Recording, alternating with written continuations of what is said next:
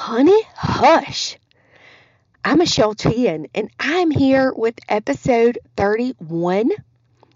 I'm fired up about just doing episode 31. I would have never dreamed this time last year, when this was just a conversation, that we would even have a podcast and much less get to 31 episodes. What the heck? So thanks for listening. And today we're going to be talking about how we're raising our children and how we're working with those people who are the product of what others have raised. So whether you have kids or whether you're going to have future children, and maybe that's just not in the cards for you at all, this is definitely an episode that I'm excited for you to listen to, and maybe we can learn to do better together. So let's get it started. Welcome to Honey Hush, the podcast for up-and-coming and established leaders alike. Every week, we discuss how to win influence with one simple strategy: kindness. Whether you are a successful entrepreneur or still in the dream phase, Honey Hush is for you. Now, here are your Hive hostesses, 3 Southern businesswomen who know a thing or two about using honey to attract the bees: Lacey, Michelle, and Elizabeth.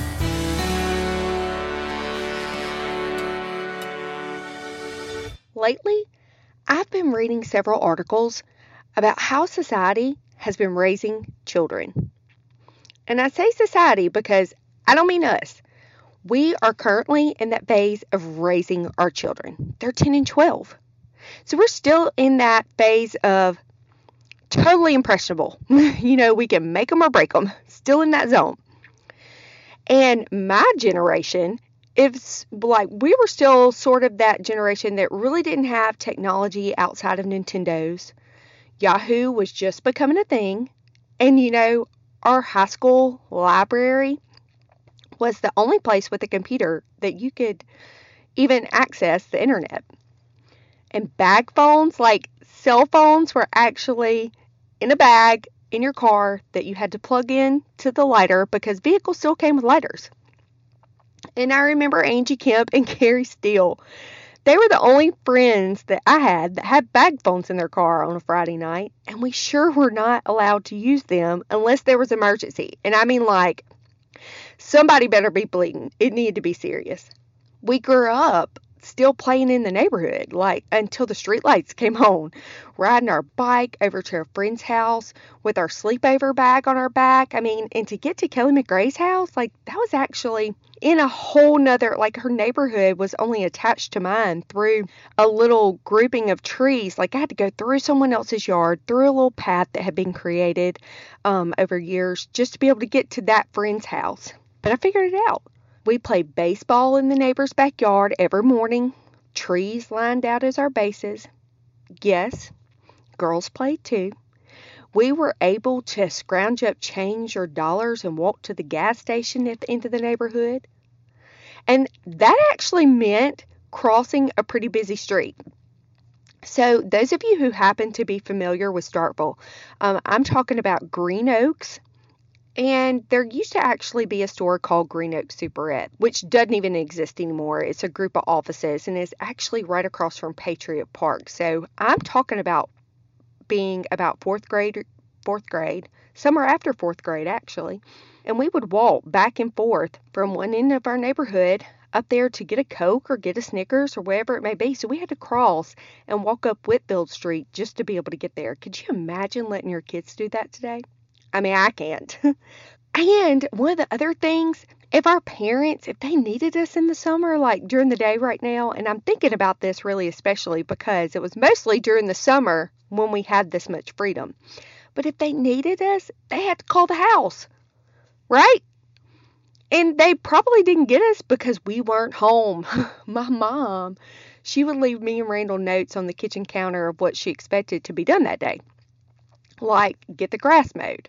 And then Randall and I would proceed to argue over who was mowing the front and who was mowing the back because neither one of us was going to be doing all of it.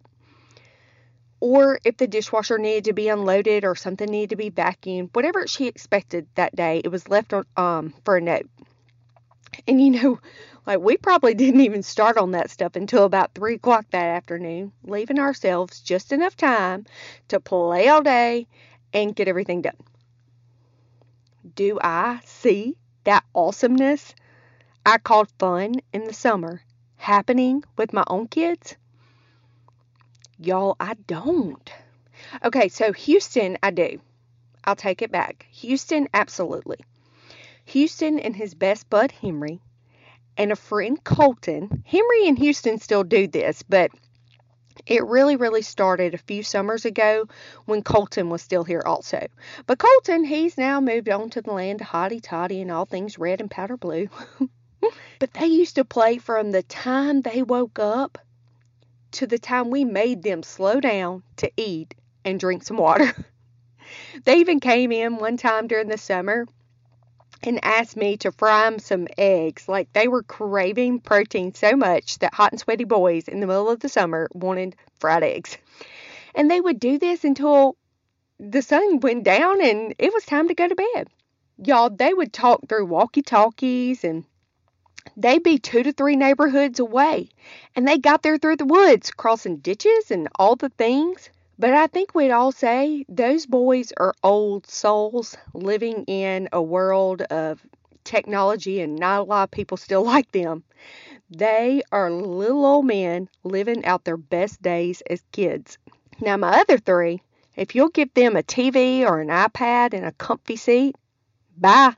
They're checking out and playing games or texting back and forth with their friends for hours. And sometimes their friend may be in the same room sitting next to them playing on their iPad as well, and they're playing the same game, but together. So don't say, y'all go play, because they're going to say, we are playing together. We're playing the same game right now. I don't even know what that means. I wouldn't even know where to begin. So how does this all relate to those articles I was talking about? These articles, they were basically about raising decent people. Knock to knock, those generations of tech-savvy kids now in college or in their mid-20s, or even y'all's parents who started raising those first generations of kids with more technology in the entire world at their fingertips. And these parents were having to figure it out and learn it as they go. And as children, y'all were learning naturally so much faster and figuring out that parents could even keep up with. I get it. I think everybody probably did their best and figured things out as they went along. And hopefully my generation as parents, hopefully we have learned a lot and how we can do better with technology. But there's also some serious world changers that have come out of all of these generations. I think one of the main complaints that I keep seeing come up in these articles is that as a society, we have been raising people who are more interested in texting than real conversations. People don't know how to communicate. They don't know how to actually have a conversation with an adult. They are so interested in their notifications. Oh, just send me an email. Why can't you just tell me? Or they really are entitled, wanting things much sooner than they've earned them. It blows my mind still just how much they need that cell phone just right there. You're at work. We have a landline here. They can find you. And prior to about 1996, they figured it out, and they figured out where you were and how to find you just fine. Which means I am telling you, they've been figuring things out for 1,996 years. It's going to be okay. If they could do it for that long, they can do it now, even though technology allows them to find you at the snap of a finger. Calm down. It's okay. As parents, we have to remember we are raising future adults, and we have to prepare them. One of these articles, my friend Nicole posted, Raising 27s. It was talking about teaching our children to be a good loser. Attitude? Woo! Y'all, I love a good attitude. Attitude is absolutely everything. And I think attitude is also, it's how you react to things too. You know, I love somebody with a good attitude. And y'all know by now that I'm a person who learns from failing. So losing is not failure to me. But that's not the same for everybody. Teaching our kids, they didn't fail. And they aren't a complete loser. Like, as a human, we are not raising complete losers.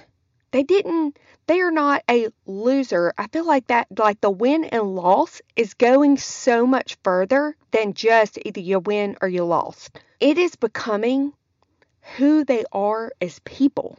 Because they missed a play that lost the game, that doesn't mean that they are a loser as a person. Did they lose that game? Yes, that is a loss. But I see people missing this mark on every single baseball season I've had with our boys so far. It's exhausting. Why isn't my kid playing? You don't come to practice. You show up for 60% of the games, and today you wonder why your kid's on the bench? Or it could be just the opposite. Because you're sitting there thinking, my kid is freaking awesome. My kid hits home runs every time they're up for bat. My kid always catches that pop fly. Or my kid can make it from the left field all the way to first base before that runner even gets there. But you know what? These kids who may not be as awesome, they've been here for every practice. They've showed up for every single game. So guess who's going to be on the field? Guess who's going to be on the bench? Your awesome kid who knocks it out of the park every time. And coaches, it's okay to put that kid on the bench because those other kids are participating and being there. They are being consistent and ready every single time. They are coachable kids who are willing to learn and willing to earn the right to be on that field. You know what I'm saying? Another thing we're missing. We aren't letting our kids explore enough. Like when they're really little. Oh my God, y'all. I remember I hated going to the park. I would literally cry at times because Drew might be a baby and I could actually have him in a stroller and his little oxygen tank up underneath. The triplets would go in all these different directions. I'd be running around like crazy. So going to a park wasn't always fun for me. But one of my very dear friends, she brought to my attention earlier this week too, and she is so right about this. Kids are learning to be independent and they're figuring out their boundaries all on their own while playing, even as little bitty kids. And they're doing that because the good Lord made them that way. Will they get hurt if they climb that tree? They might. But two things can happen.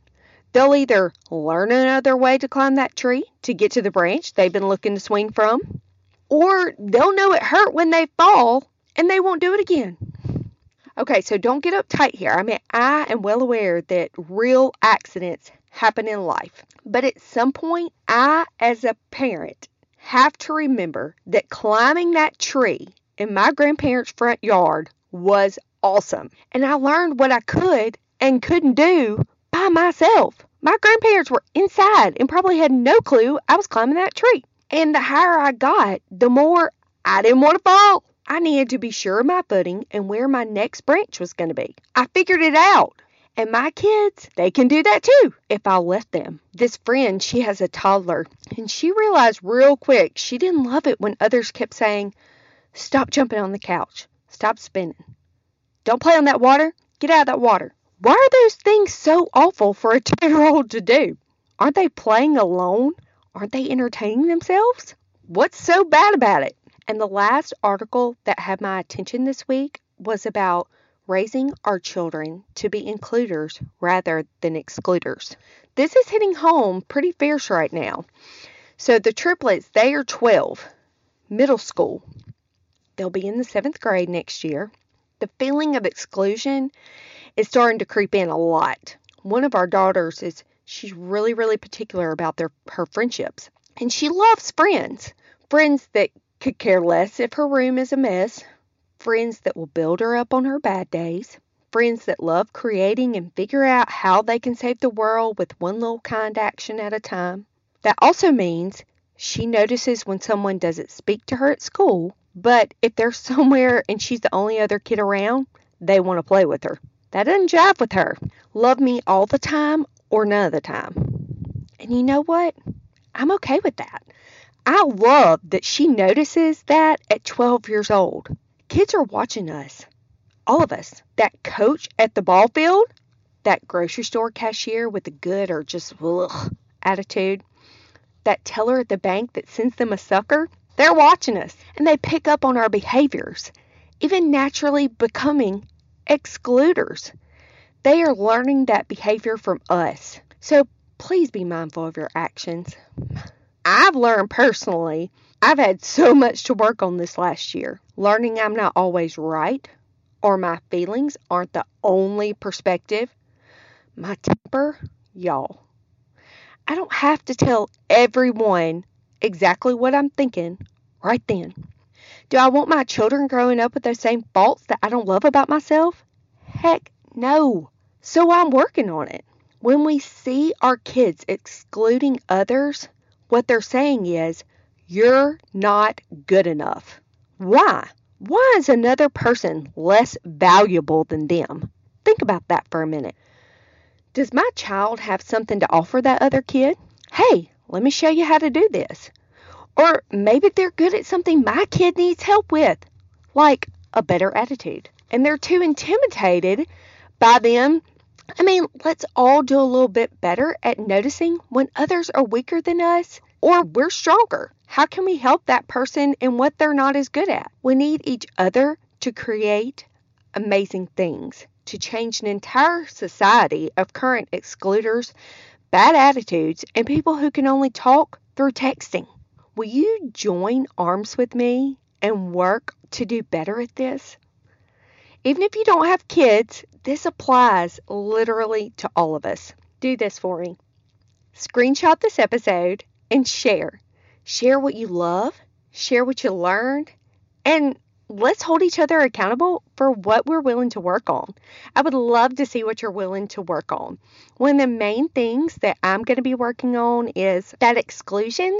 I've noticed this week that I have a child, they were swapping up teams, like picking teams, and one of my kids didn't want to be on somebody else's team. They literally said out loud, I want to be on this team. I don't want to be on that team. They're not good. Pause. I immediately yanked my kid out of that situation in front of all those other kids and all the other adults that were sitting there too. Did I embarrass my child? I do not care. They should feel awful for embarrassing all those other kids that they're saying aren't good enough. I need to teach that particular child. Maybe you could have been helpful to them. Maybe you can teach them how to do whatever game y'all are about to play. Maybe they've never played before. Maybe that's why they haven't been as good today. Or whatever in the heck it may be. But what I know that kid's not going to do, they're never going to exclude somebody like that again, or they'll get yanked right out until they have a different attitude about it. So I'm willing to do this, and I need you to do it with me. Okay? Lacey's going to be up next week. Until then, y'all be fabulous. See y'all.